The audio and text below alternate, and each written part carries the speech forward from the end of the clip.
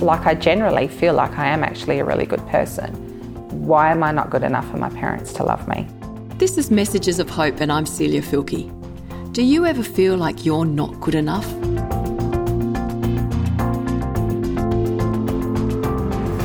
The messages we receive as children have a huge impact on the way we see ourselves, and that can stay with us throughout our life.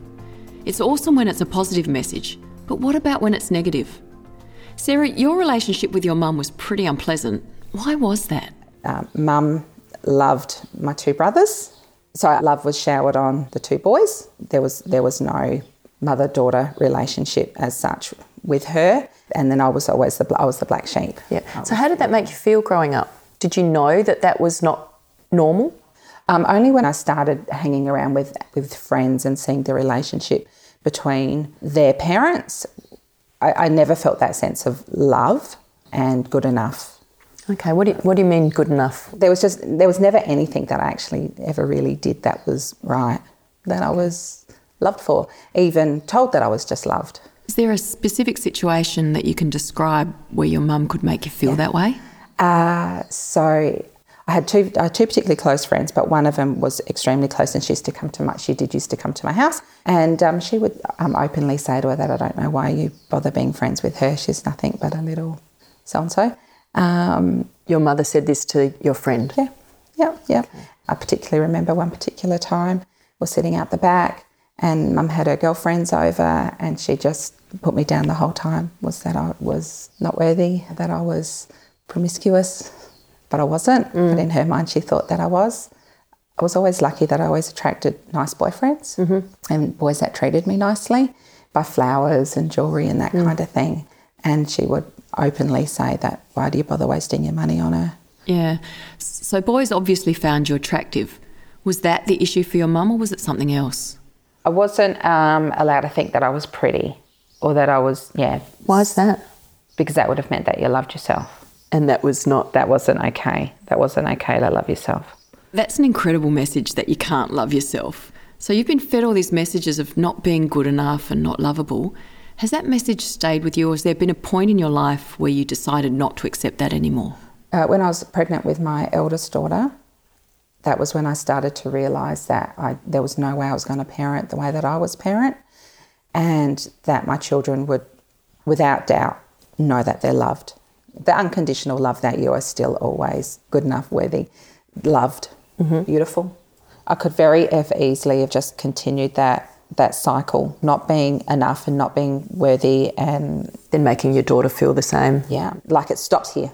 There is no more. It stops at me, so that they don't do it with their family. Coming up, you'll hear the challenges Sarah faced as an adult, especially in relationships, as she struggled to come to terms with fighting against her low self-image.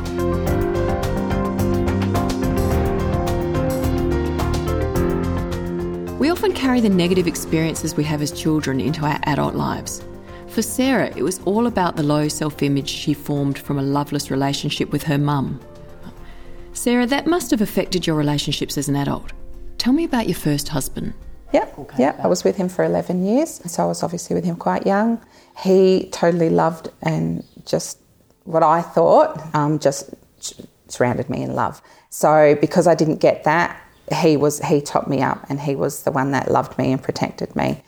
It wasn't until later that I then understood it as to actually it wasn't a love and protection, it was actually a controlling kind of thing. How was it controlling? Telling you what to think, how you should dress, how you should look, being nasty and then flipping that and all of a sudden loving all over you, and you know that I don't really want to hurt you, twisting all of that back around, that you know that you're the most important thing to me.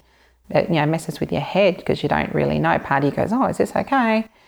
I was just looking to be loved, which is why I probably gravitated so much towards my first husband, because I just was really just looking to be loved. And that's why you just put up with, and you do. Your relationship broke down with your first husband. Tell me about your current husband. What's your relationship like with him, and is it different? Totally different.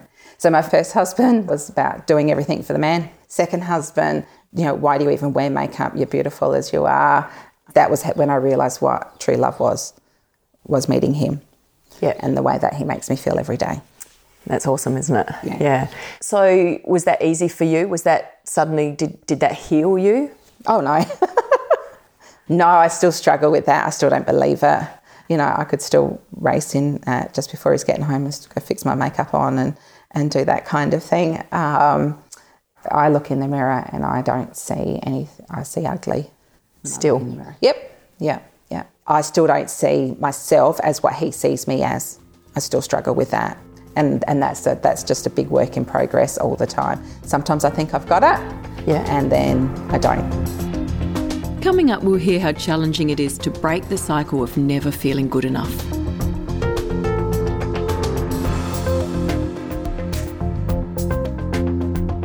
This is Messages of Hope. No matter how many positive messages we're given about being good enough, when we have that deep core belief that we're not, nothing seems to be able to heal that.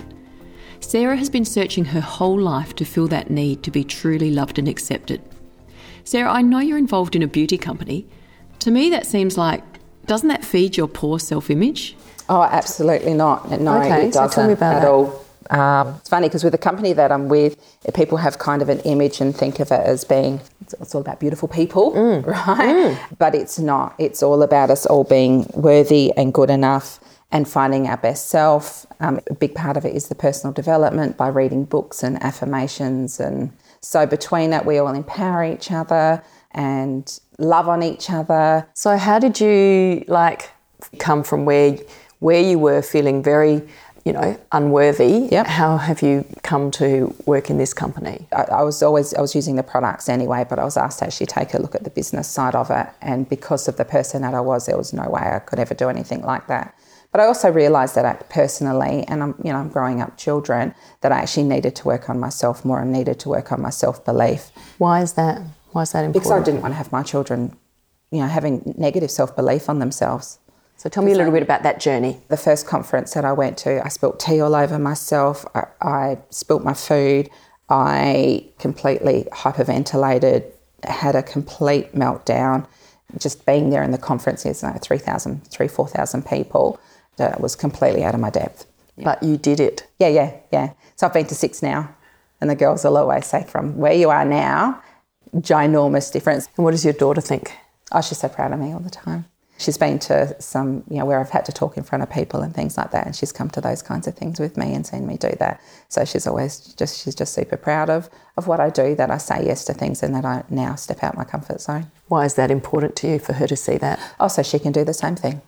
So she knows that there is no limits, that there's no boundaries on anything, that you can actually you can do anything.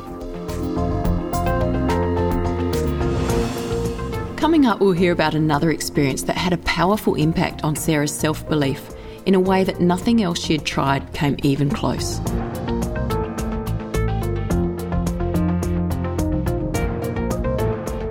This is Messages of Hope, and today we're talking with Sarah about her struggle to overcome a poor self-image from her childhood.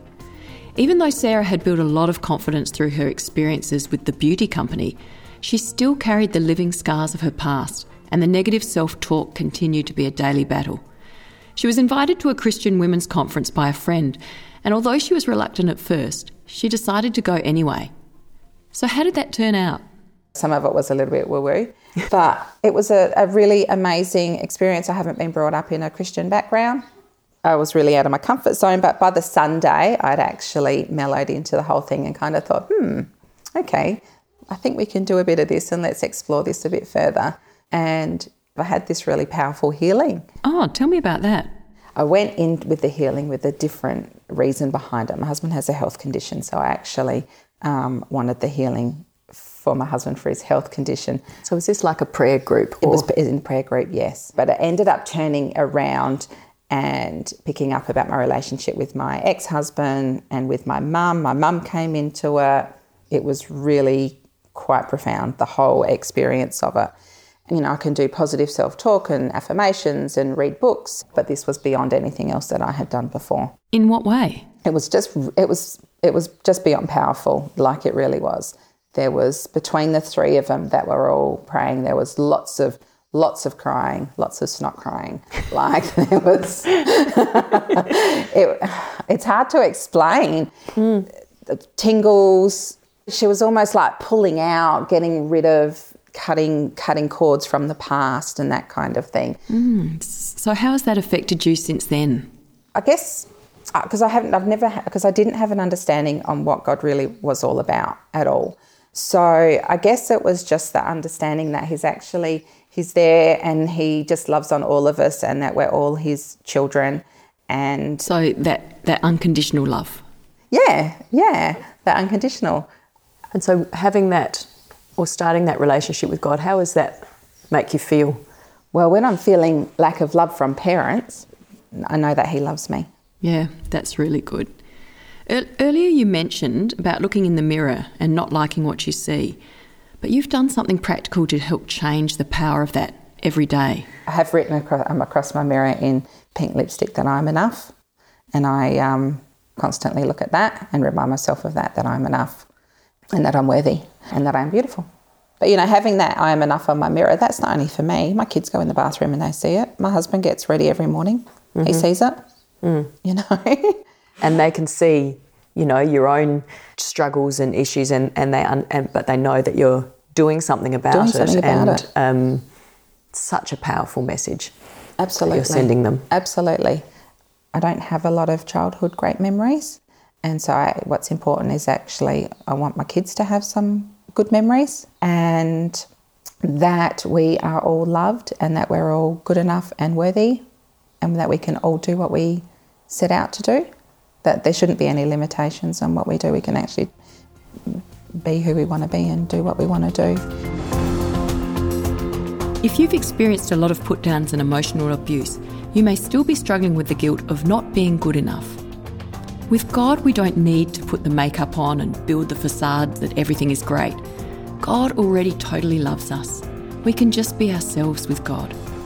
For more about how God can love you back to wholeness, go to messagesofhope.org.au. Or for the free booklet Unlocking the Prison of Guilt, call us on 1800 353 350. That's 1800 353 350.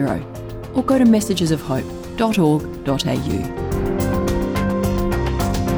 I'm Celia Filkey from Messages of Hope, a part of the Lutheran Church where love comes to life. I hope you can join us again next week for another message of hope, real hope to cope with life's challenges.